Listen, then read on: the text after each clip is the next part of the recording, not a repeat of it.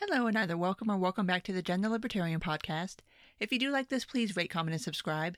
You can find me on iTunes, Google Play, Stitcher, SoundCloud, Spotify, YouTube, and on my Patreon page. So today I'm talking to Jesse Singal. He is a journalist. He co-hosts a podcast, we'll get to that in a little while, and is also a Substack person.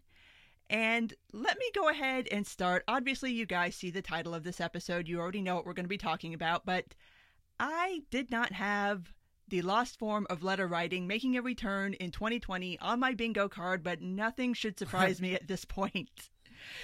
But obviously, Jesse was one of the signatories on the original Harper's letter. And a lot of what happened after that, as far as the counter letter and some of the reactions to the letter, kind of center around Jesse. But before we get there, just so everybody kind of understands how exactly you became public enemy number one to certain groups of people, we kind of have to go back about 2-ish years now. I think it just had its 2-year anniversary, your Atlantic piece. Yeah, it actually predates that. So I could start from the original origin, which I think was 2016. Well, let's go ahead and start there and explain to people why it is that so many people seem to hate Jesse Singal. Yeah, so I mean, I guess I should just start by saying Twitter is not real life, and I do not feel particularly hated in any real offline sense. There's definitely a subset of people on the left who do seem to hate me on Twitter, although, I would argue they haven't actually grappled with what I've written, or not grappled with it in the same way they would grapple with other pieces of journalism. But either way, the whole thing started in 2016. I did a piece called "How the Fight Over Transgender Kids Got a Leading Sex Researcher Fired." And that story was about a gender clinic in Toronto run by a guy named Kenneth Zucker. He was seen as a leading clinician working with trans kids, basically trying to figure out if they should transition, what the process should look like, stuff like that. He had long been unpopular in the Toronto LGBT community because there were rumors he practiced reparative therapy or conversion therapy. That's where you would take someone who's traditionally someone who's gay and try to make them straight, using horrible practices from the past. In his case, the accusation was he took kids who were transgender and tried to force them to be cisgender. So he was fired as a result of this internal investigation. The investigation itself just jumped out to me as strange, and I started looking into it, and I basically found that a lot of the accusations against him were either false or unproven. The single most serious accusation was that he had insulted the physical appearance of one of his patients, that he'd called this person, who I believe identifies as male, a hairy little vermin when they took their shirt off for him as part of an examination. I got in touch with this person, and by sort of just doing some reporting and putting some pieces together, this person realized that Kenneth Zucker had not been the doctor who had done this to him. It had been someone else. So that entire charge was false. This person wrote the hospital, said, "I apologize, I had the person wrong." So I was basically able to debunk a number of these charges against Zucker. This was seen as defending the indefensible because it was just sort of an established fact, at least online, that this guy had done conversion therapy. I looked into it. I was not able to find a single case of what you could fairly call conversion therapy. I do think on certain questions of like the pace at which kids transition or how long they should wait and stuff like that, he was probably more conservative than many people are now. So I don't think it's impossible to critique his approach, but he was accused of conversion therapy, and I just did not find evidence he did that. And then we get to the Atlantic piece. Yeah, I did a cover story for the Atlantic a couple of years ago on similar issues, on the question of when young people should transition, what the process should look like. It's more complicated than a lot of media accounts would have you believe, because a significant number of kids who have gender dysphoria, or people who have gender dysphoria at some point, will not have it forever. It does sometimes seem to go away as part of just the normal psychological development process. So my story included a lot of interviews with clinicians who work with trans youth and so-called gender nonconforming youth. It included interviews with happily transitioned people, included interviews with detransitioners who had transitioned and then realized they weren't trans. Most of the attention was on the detransitioners, because that's, again, you're sort of violating an orthodoxy by suggesting transition might not be right for anyone, or that there might be a significant number of detransitioners. We don't actually know statistically how many detransitioners there are in the U.S., the one study people cite to claim the rate is low is from Sweden and from a much different context because it's from decades ago, and they just have a different system there. So yeah, this piece really launched an uproar that hasn't died down to this day. A subset of it has just been legitimate criticism. That's usually what I get via email when people write me about it. On Twitter, it's just been sort of a shitstorm, as you might expect. I don't know. Can I swear on this podcast? Oh, absolutely. Then it has been a giant fucking shitstorm. Yeah, complete with like, you know, all sorts of...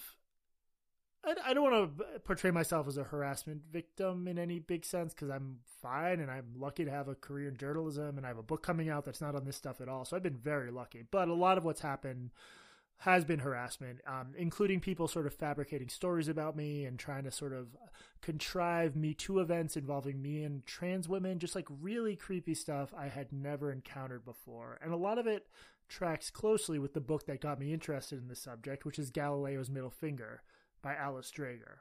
Her book is about when sort of science and activism clash, and part of it is about trans stuff. And she talks about a couple of researchers who really dealt with way more than I did. They really attempted to have activists really tried to destroy their reputations and spread false rumors about them and file complaints and all that stuff, you know, because they studied and talked about the issue in a way the activists didn't like, which that doesn't mean that the victims of these harassment campaigns were correct in their scientific views, just as it doesn't mean because I was harassed that my article was correct. But the point is, there are certain issues where if you write about them in a way that it isn't in line with progressive orthodoxy, you will get a lot of harassment from the left. And that was fairly new to me.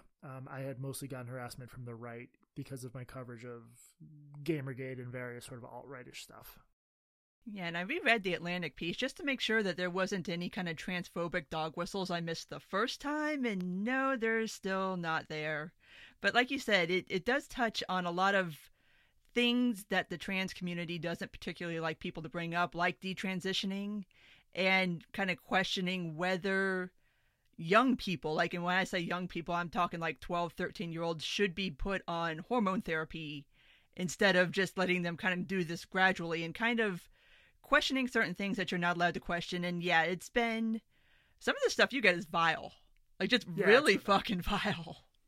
Yeah, I'm lucky. Look, I mean, especially now, of course I have to tout the podcast Blocked and Reported, patreon.com/Blocked and Reported. Between that and my newsletter and the book, I'm fine. I'm in like a position, I think most, just in terms of stability, not that any of us have stable jobs at the moment, but I have a more stable position than most. But if this same sort of wave of vile stuff, because that's what it is, had hit me when I was 10 years earlier in my career, when I didn't have the support of editors and stuff, it really could have derailed my career. So I think part of the over-the-top performative nature of it is it's like trying to send a signal to other journalists, like, don't cover this issue. Yeah, and to that point, I think let's move on to the first letter, the Harper's letter, which you are a signatory on. I don't know if we really need to discuss the letter anymore at this point, since everybody has discussed it to death. There have been think pieces. There have been think pieces about the think pieces. There have been online debates, podcast episodes. I mean, I did my own, obviously, although the one thing I do want to say is I did expect there to be pushback. I did not expect the full-scale meltdown that happened after like the first 48 hours after it dropped. It felt like I was watching some kind of mental experiment take place on Twitter. I was like, what the fuck is wrong with these people? And kind of one of the biggest places it went that I'm baffled as to how we got here is people somehow making it about trans people. And I'm like, nobody said anything about trans people. What? How did we get here? Like, yeah, there's just, it's so online, and it's just this fight that I would imagine the average American, like, struggling to pay the bills would not give two shits about. But there's just sort of these claims and counterclaims that get so in the weeds. But yeah, one of the narratives that took hold was that the letter contained anti-trans dog whistles, to the point where a Vox staffer, you know, sent a note to her editors saying that she felt less safe at work because Matt Iglesias, who works at Vox, signed it.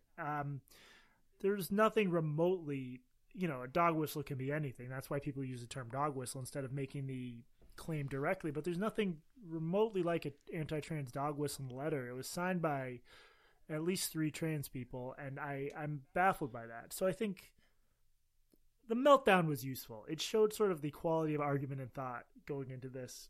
So many articles completely misrepresented, what was in the letter, including in The Atlantic, including in The Guardian, a counter letter that was signed by, some journalists at places like the New York Times and Vice and elsewhere completely misrepresented the letter and made unfounded allegations against some of the signatories.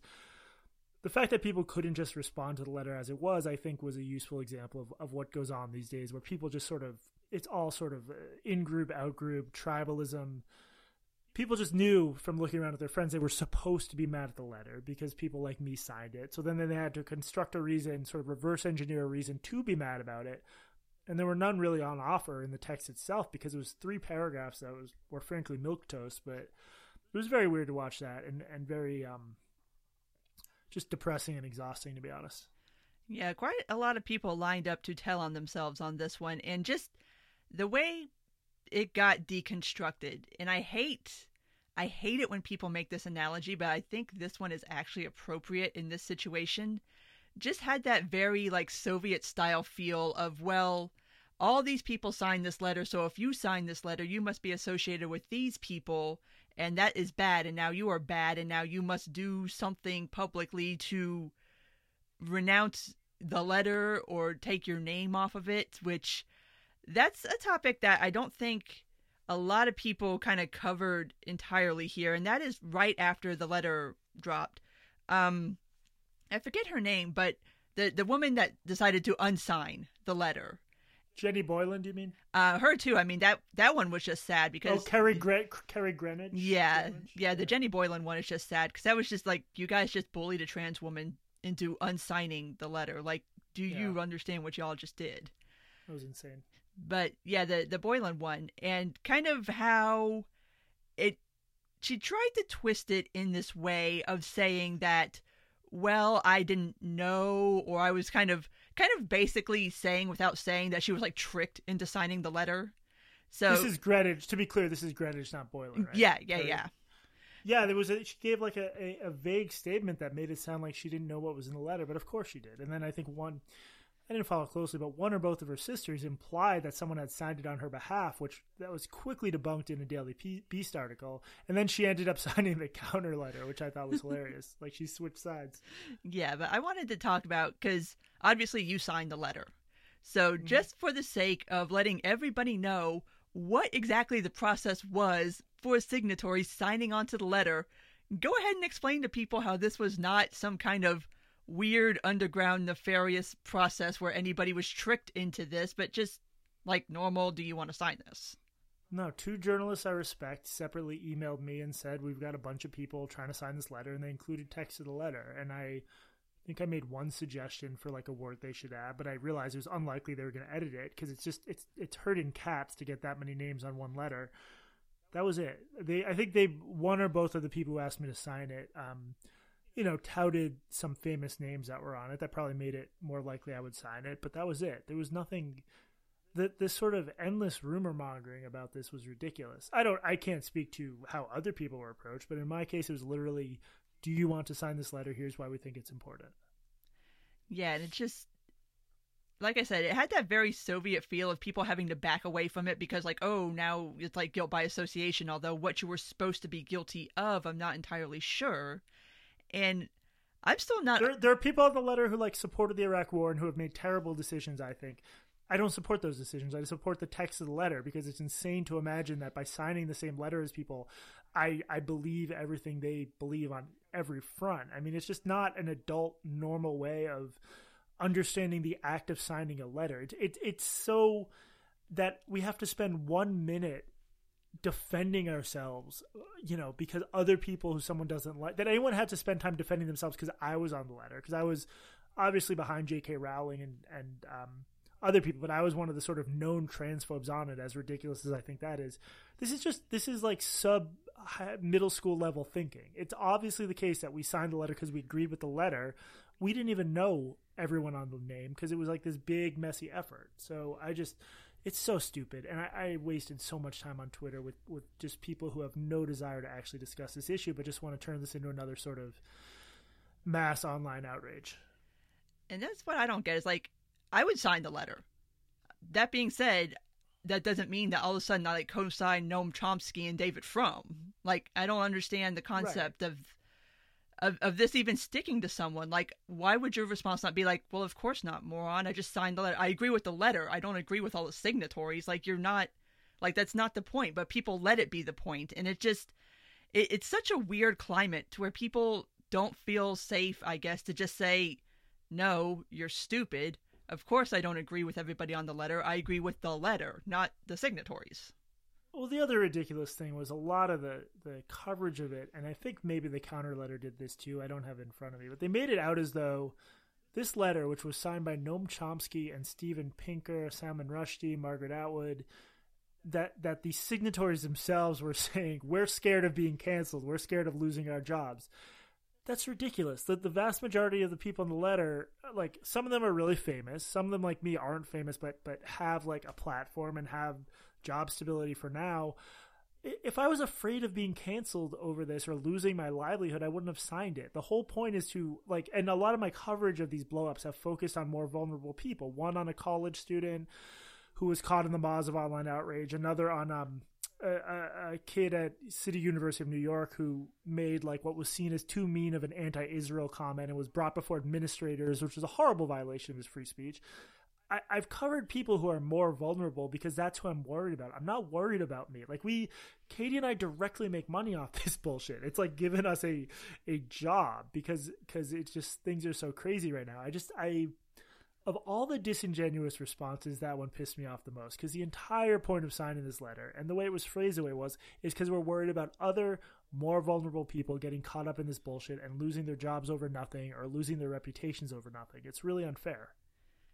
Yeah, and it's one of those attacks that I really didn't get either, because people are like, oh, well, these people, they have jobs, they have tenure, they have platforms, they have money, they have this, they have that, or even in the counter letter that they're all wealthy white men endowed with massive platforms, which I had to restrain myself from making a joke about that on Twitter, but but yeah, it's like, yeah, that's the point. These people are speaking because they can, because they know the blowback isn't really going to reach them, although I would argue that maybe some of the people that signed the letter who work in academia might face some kind of pushback when and if they ever go back to college campuses, whenever we do college again. I don't know when that's going to happen, but yeah, that was like the whole point, was that these are people who are well known. These are people who have massive platforms. If it was just 150 random people signing their name to a letter, like, who cares? Like, nobody's going to give a shit about that, because who's going to promote it? Like, who, like, that, like, you people are missing the point. I don't want to overstate it, because, like, there's some, like, Zed Jelani does good stuff. He's probably a little more vulnerable than me, because he doesn't have sort of like well, he might have a full-time job. My point is, if I look through the letter closely now, I'm sure I could find some names that aren't, like, super protected and for whom this was, like, an act of bravery in a way it just, frankly, wasn't for me. But the point is, everyone signing had an eye toward people who are in more vulnerable positions than they are. Like, that was why we signed it. That's what it says. It specifically talks about, you know, academics and artists and people like that. So, yeah, it just, the response was so silly, and you know, it was a silly discussion, but on Twitter it always is. Yeah, and the week before the Harper's letter came out, it's like, did we all not just circulate Yasha Monk's piece about how cancel culture is happening to normal, offline people who are getting their jobs taken from them, getting their businesses destroyed off of this kind of culture? It's like, this is the point. It's that it's happening to regular, normie, not extremely online people, and that's the problem. Yeah. No, I mean, again, that's what I'm worried about. I do think this stuff has an effect on journalism, and I've talked about that on the podcast with Katie, particularly an episode we did on Bari Weiss. We're now about to record our second episode on Bari Weiss, because such are the times. But yeah, it's a separate issue. Like, in journalism, it sort of closes the Overton window because editors are very scared of, like, Twitter outrage or their own staffers revolting, as we saw at the time. So that's an issue too, but it's sort of a separate one. Overall, I don't want to live in a world where, like, the average person can lose their job over a misconstrued hand gesture, as happened to one person, or for tweeting a link to a study, as happened in another incident. And the more we give into outrage culture And the more we let social media mobs have power, which is a choice because companies can just ignore them, the worse this stuff is going to be. Yeah, and it's just so much of the criticism of the original letter was just really disingenuous to me, and I didn't see anybody really engage with the substance of the letter, with a few exceptions. And the people that did engage with the substance did so in a fairly respectable way, but the vast majority of the pushback against it was just dumb shit. Like, stupid, dumb shit. It's like, did you read the letter? Like, did any of you read the letter? Well, not only that, but I mean, in many cases, including in the Guardian, like the Guardian claimed that we said the left is sort of more rude or more judgmental or whatever. You won't find that article anywhere in the letter, because I would not have signed a letter saying the left is particularly bad, because I don't think that's the case. So when a professional columnist for the Guardian can just fabricate a claim that's not in the letter and her editor doesn't catch it, and the Atlantic I wouldn't say it was quite fabricated. The same, it was just very obvious, a sort of bad faith misinterpretation of something Thomas Sheridan Williams said. This is just bad journalism, and it just it drags us further away from truth and understanding if, like, we can put our names on this letter and then no one will respond to the actual letter, but only to these bad faith caricatures of it. Yeah, and especially with that Guardian piece, it's like the whole point of the letter was that it called out Trump and right-wing censoriousness. Particularly, it was about right-wing censorship, not about left-wing censorship, which, again, did you read the letter before you commented on the letter? Nobody... Right. Or I would say, I mean, it describes Trump as a threat to democracy, and it'd be harder to, criticize him more harshly than that. And then it basically says, like, the left it seems to be adopting some of these same tendencies, which is bad. But it in no way singled out the left. It made its position very clear on that. Yeah. But moving on to the counter letter, because this I found kind of interesting, specifically because of you. So what was this published in? Some publication nobody's ever heard of? But there was a counter letter, and what I found interesting is and I mean, when I first saw this hit, I kind of rolled my eyes at it because, like, okay, you people just spent all this time bitching about people writing an open letter and then you haul off and write an open letter too. Like, okay, but I was like, okay, let me read it. Let me just see what they have to say. Maybe it will be something of value. Wasn't really something of value. In fact, as people have pointed out, the lies start in the second paragraph. Yeah. But it's this whole, and again, this also goes back to people kind of trying to bring this back around to, like, the LGBTQ issue, which again was not addressed at all in the original letter, like, not in any way, shape, or form. But you, Jesse Singal, got a whole paragraph in the counter letter. You got more space than J.K. Rowling did, which that to me was kind of like the aha moment. I'm like, okay, now I understand who this letter is supposed to be speaking to, because I think it's safe to say that J.K. Rowling is more famous than you. Yeah, just slightly. Just a little bit. I mean, just the internationally known author, household name, and then there's Jesse Singal. But here's the thing. The letter was supposed to be for everybody who knew who you were. So this is like an extremely online thing, where it was just like, okay, so now I understand who the audience for this letter is supposed to be. And then that was kind of when I was like, okay, yeah, this is stupid. But yeah, how did you feel? You got a whole paragraph. You got your name got called out, your whole government name, in a whole paragraph, which is more than what anybody else got in the counter letter. I mean, it's just silly. Like, I just at this point, it's to be expected. And it described my article as saying, in 2018, Singal had a cover story in The Atlantic expressing skepticism about the benefits of gender-affirming care for trans youth. That's just not what the article's about. You just have to read it. It does talk about how this idea of gender-affirming care is complicated, and clinicians are still trying to figure out what the boundaries of that should be, given that, 12 and 13-year-olds aren't adults. But it's just an inaccurate description of the article. And then it just links to a couple Medium posts that I would just invite people to read, because it's just this sort of interpersonal bullshit that has nothing to do with my views on trans issues and just is sort of personal grievances. And people should just read. One of the links says other writers. The other link says Medium posts. People are, I don't know why they would I don't think any of these links make me look bad, just like I don't think the article makes me look bad. But you would only think they make me look bad if you're already on the side. And as you pointed out, that's who they're writing it for. So it surprised me. I thought it was sort of hilarious that given these are some of the top public intellectuals in the world and I got the most space. I thought that was very funny. I'm flattered. It doesn't really bother me because like I think these people are sort of full of shit, frankly.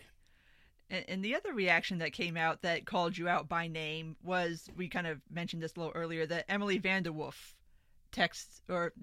Twitter thread about how she was getting death threats and rape threats, and this is all so awful and horrible, and called you out by name specifically after saying that Breitbart and Daily Caller ran with her Twitter thread, which, to explain to people who are not extremely online, she did write that letter to Vox about Matt Yglesias signing the letter and how it made her feel unsafe. But then she also turned around and posted that on Twitter, which I have a whole rant that I can go on about taking stuff that should just be handled privately and making it public and the reasons why people do that. But this obviously generated a whole bunch of attention and a whole bunch of sympathy for Emily. And I don't know if she did get any threats or not. I don't want to call the woman a liar. I don't know. But the whole point is that she took this thing that should have been private, made it public, and then said that after you retweeted it, not that Breitbart or Daily Caller, but you retweeted her tweet thread, that's when all of this vile hatred started coming into her feed, which, if I had to pick from a group of people that were Breitbart readers, Daily Caller readers, and people that follow Jessie Singal on Twitter, if I had to pick from one of those three groups of people to send somebody vile death threats or rape threats or call for her job, it's going to be the Breitbart people, honestly. Well, and also, I'm slightly under-caffeinated, so apologies if I'm repeating what you just said, but also 2 articles in Fox News. Ben Shapiro mentioned it on his show, the Daily Signal, a huge number of right-wing Twitter personalities quote retweeted her directly, which I think I did do. I just screen capped it. As I said on the show with Katie on Blocked and Reported, patreon.com/Blocked and Reported, I don't like that I participated in the pile-on of her. I think as soon as she tweeted what she tweeted, it was going to get ugly, and she was going to get a lot of criticism and harassment, and I think she got both. I'm not pleased with like the what I view as the small role I played in it, but any sane, reasonable person looking at someone who became the subject of a right-wing outrage story nationally, which it was a national right-wing outrage story for a day or two, and then decided the reason she got rape and death threats was me, that's more about their feelings about me than any sort of objective analysis of the situation. And I say that as someone who was blown up on the front page of Breitbart myself. Like, it's not pleasant. You get really mean emails, although I'm sure you get meaner ones if you're a trans woman. So again, there's just a level of sort of just bad faith bullshit where it's just exhausting. Like, do I really need to spell out that if someone gets all that right-wing media attention, there's unfortunately going to be some unforgivable harassment, and that can't be pinned on one individual person tweeting about her? Like, I shouldn't have to point that out, but the sort of online discourse is such a warped funhouse mirror thing that I do. But again, I do apologize for contributing to it, because I did contribute to it. Yeah, and I think that calling you out by name instead of, say, Ben Shapiro or anybody like that goes back to the fact that she is a trans woman. And of course, your name holds a certain currency here in people who want to make the argument that Jessie Singal did something XYZ to a trans woman, and now awful, horrible things have allegedly happened, but we can't really verify, but somehow it's all Jessie's fault because everything is Jessie's fault. Yeah, I think there's unfortunately some truth to that. And, again, I don't want to shirk my responsibility. I've said before that if, like, everyone's piling on someone, you shouldn't join in. And I joined in, and I shouldn't have. But I do not think I bear again, 2 Fox News articles, Breitbart, Daily Caller, Daily Signal, Ben Shapiro, half the conservative Twitter sphere. It's just, it makes no sense to pin this on me as the prime causer of it. Like, I just don't accept that. And I think anyone who argued that is just being sort of a jerk, but it's not a big deal. People endure much worse than, a day or two of progressives yelling at them on Twitter. Yeah. Which, by the way, did anybody ever acknowledge the fact that you did delete your tweet and apologize? I think a couple people did, like my followers. when this stuff happens, you're not going to see a lot of people standing up to like defend the target if the target is seen as capital B bad. So like, there's a huge number of people who know how the internet works, who jumped on the pile on me, who could have very easily said like, you know, if they wanted to, they could have said, well, fuck Singal, but he's clearly not responsible here given the right wing coverage, but they didn't. But again, this was a blip, and I'm really fortunate. It's annoying, but it's not that big a deal.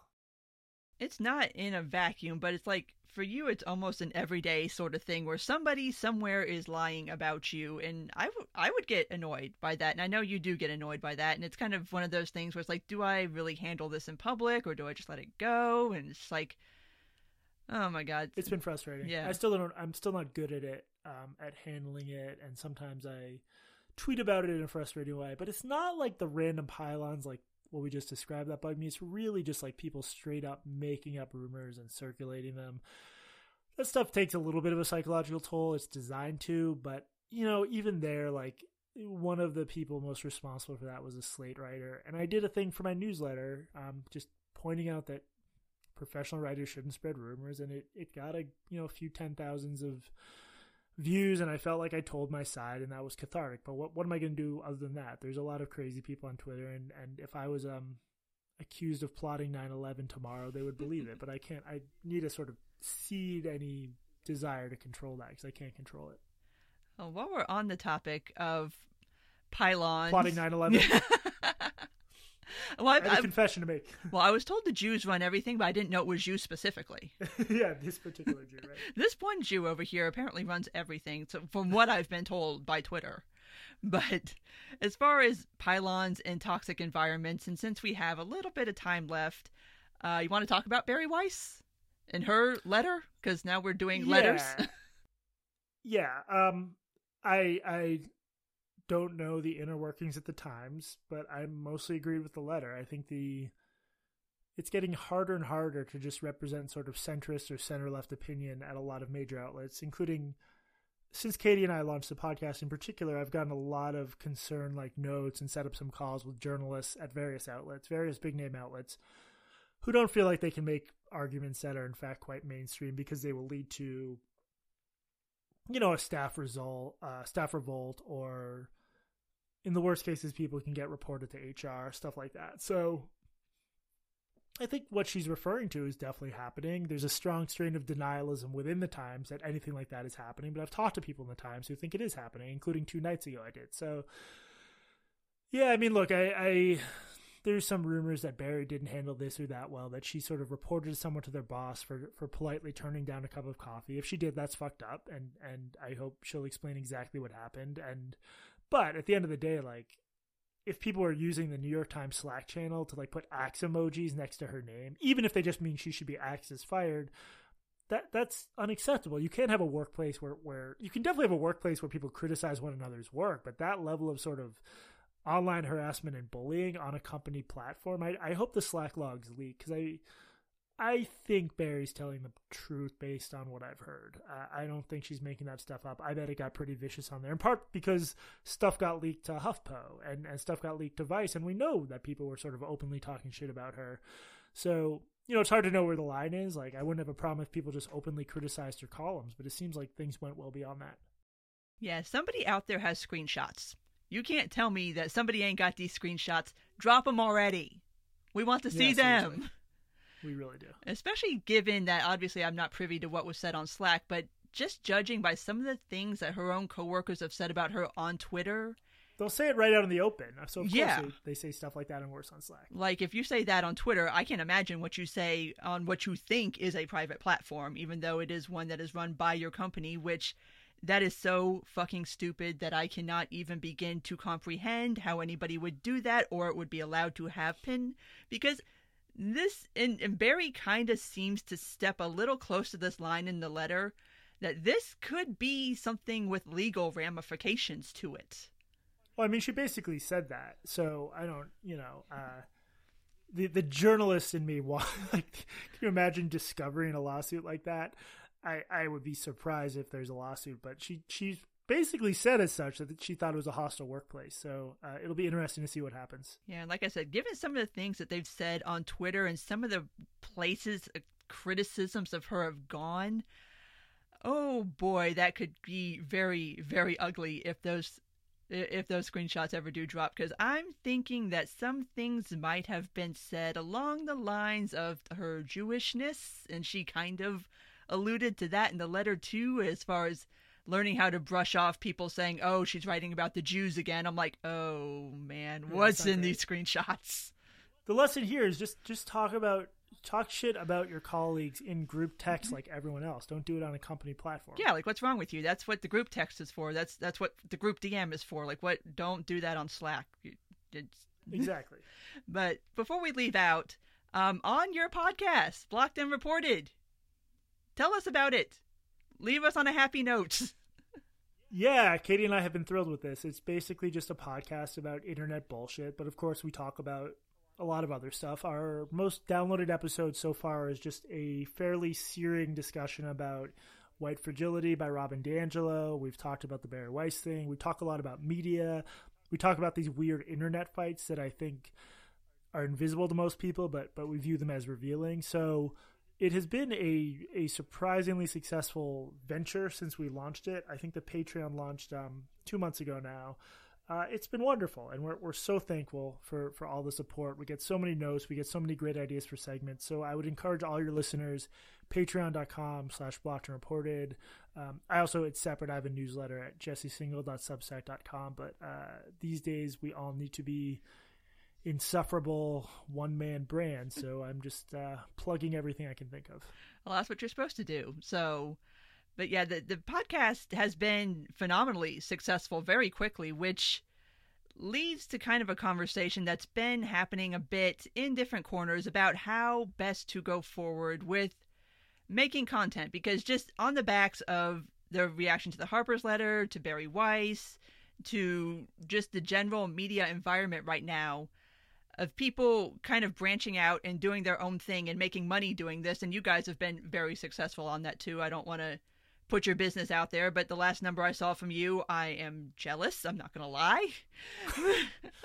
We've been very fortunate. Yeah. And so there's something, I think, a conversation to be had there about how people seem to be willing to pay for content, but from individual people, not necessarily from outlets like the New York Times or Washington Post, who are having problems kind of keeping up a subscriber base. But obviously there is this massive audience out there that is willing to pay for specific kinds of content. And I think that's something worth exploring. Yeah. So I'm not sure. Like, I think the Times does pretty well with subscriptions, but I think that's on the strength of their news coverage. Like, I don't think that many people are paying for the columnists, although I could be wrong. But I think the way Katie and I view it is like there's a missed opportunity from a lot of these outlets where, like, you know, if not that we would have ever been hired by a major outlet, but if they could have offered us a fraction of the money we're making now, we would have been happy to bring this under the umbrella of a major media organization. I mean that 3 months ago when we started. Now we have no incentive. We're just going to do it ourselves. But the point is, like, we're just having this sort of normal center-left conversations, if you had to flatten it to a spectrum, that people have around the dinner table every night. But increasingly, you can't see those views expressed in mainstream outlets because things are just getting pulled to the extreme. So I think we're very much in the right place at the right time, but what we're doing is not special. I think we have good rapport. I think it's a pretty funny podcast. I'm proud of it in multiple ways, but it's by no means some revolutionary thing. We're just having normal human conversations that are not constricted by these dumb online boundaries that are quite arbitrary and narrow often.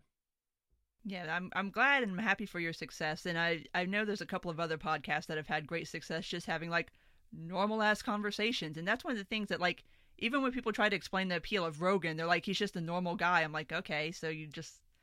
What you want is just to listen to a normal guy talk for 3 hours? Like, okay. I mean, dude's making way more money doing this shit than I am, so he just got a $100 million deal. So apparently there is something there to that. So at this point, I think we'll go ahead and wrap this up. So one more time, plug all of your stuff. Yeah, patreon.com/blockedandreported, jessesingle.substack.com. Next April, I think it's next April, my book is coming out, The Quick Fix. That's about sort of the replication crisis in psychology and why we latch onto these overly simplistic psychological solutions to complicated problems. Whole other subject. luckily, thankfully, very separate from the culture wars. So yeah, thank you for having me on, and thank you for letting me plug all my stuff. Well, thanks for sitting down with me. Totally, Jen. Anytime. Thanks. So that was my conversation with Jesse, and as always, I hope you did enjoy that, and if you did make it this far, thank you for listening. And if you do like this, please rate, comment, and subscribe. You can find me on iTunes, Google Play, Stitcher, SoundCloud, Spotify, YouTube, and on my Patreon page. Take care, and until next time.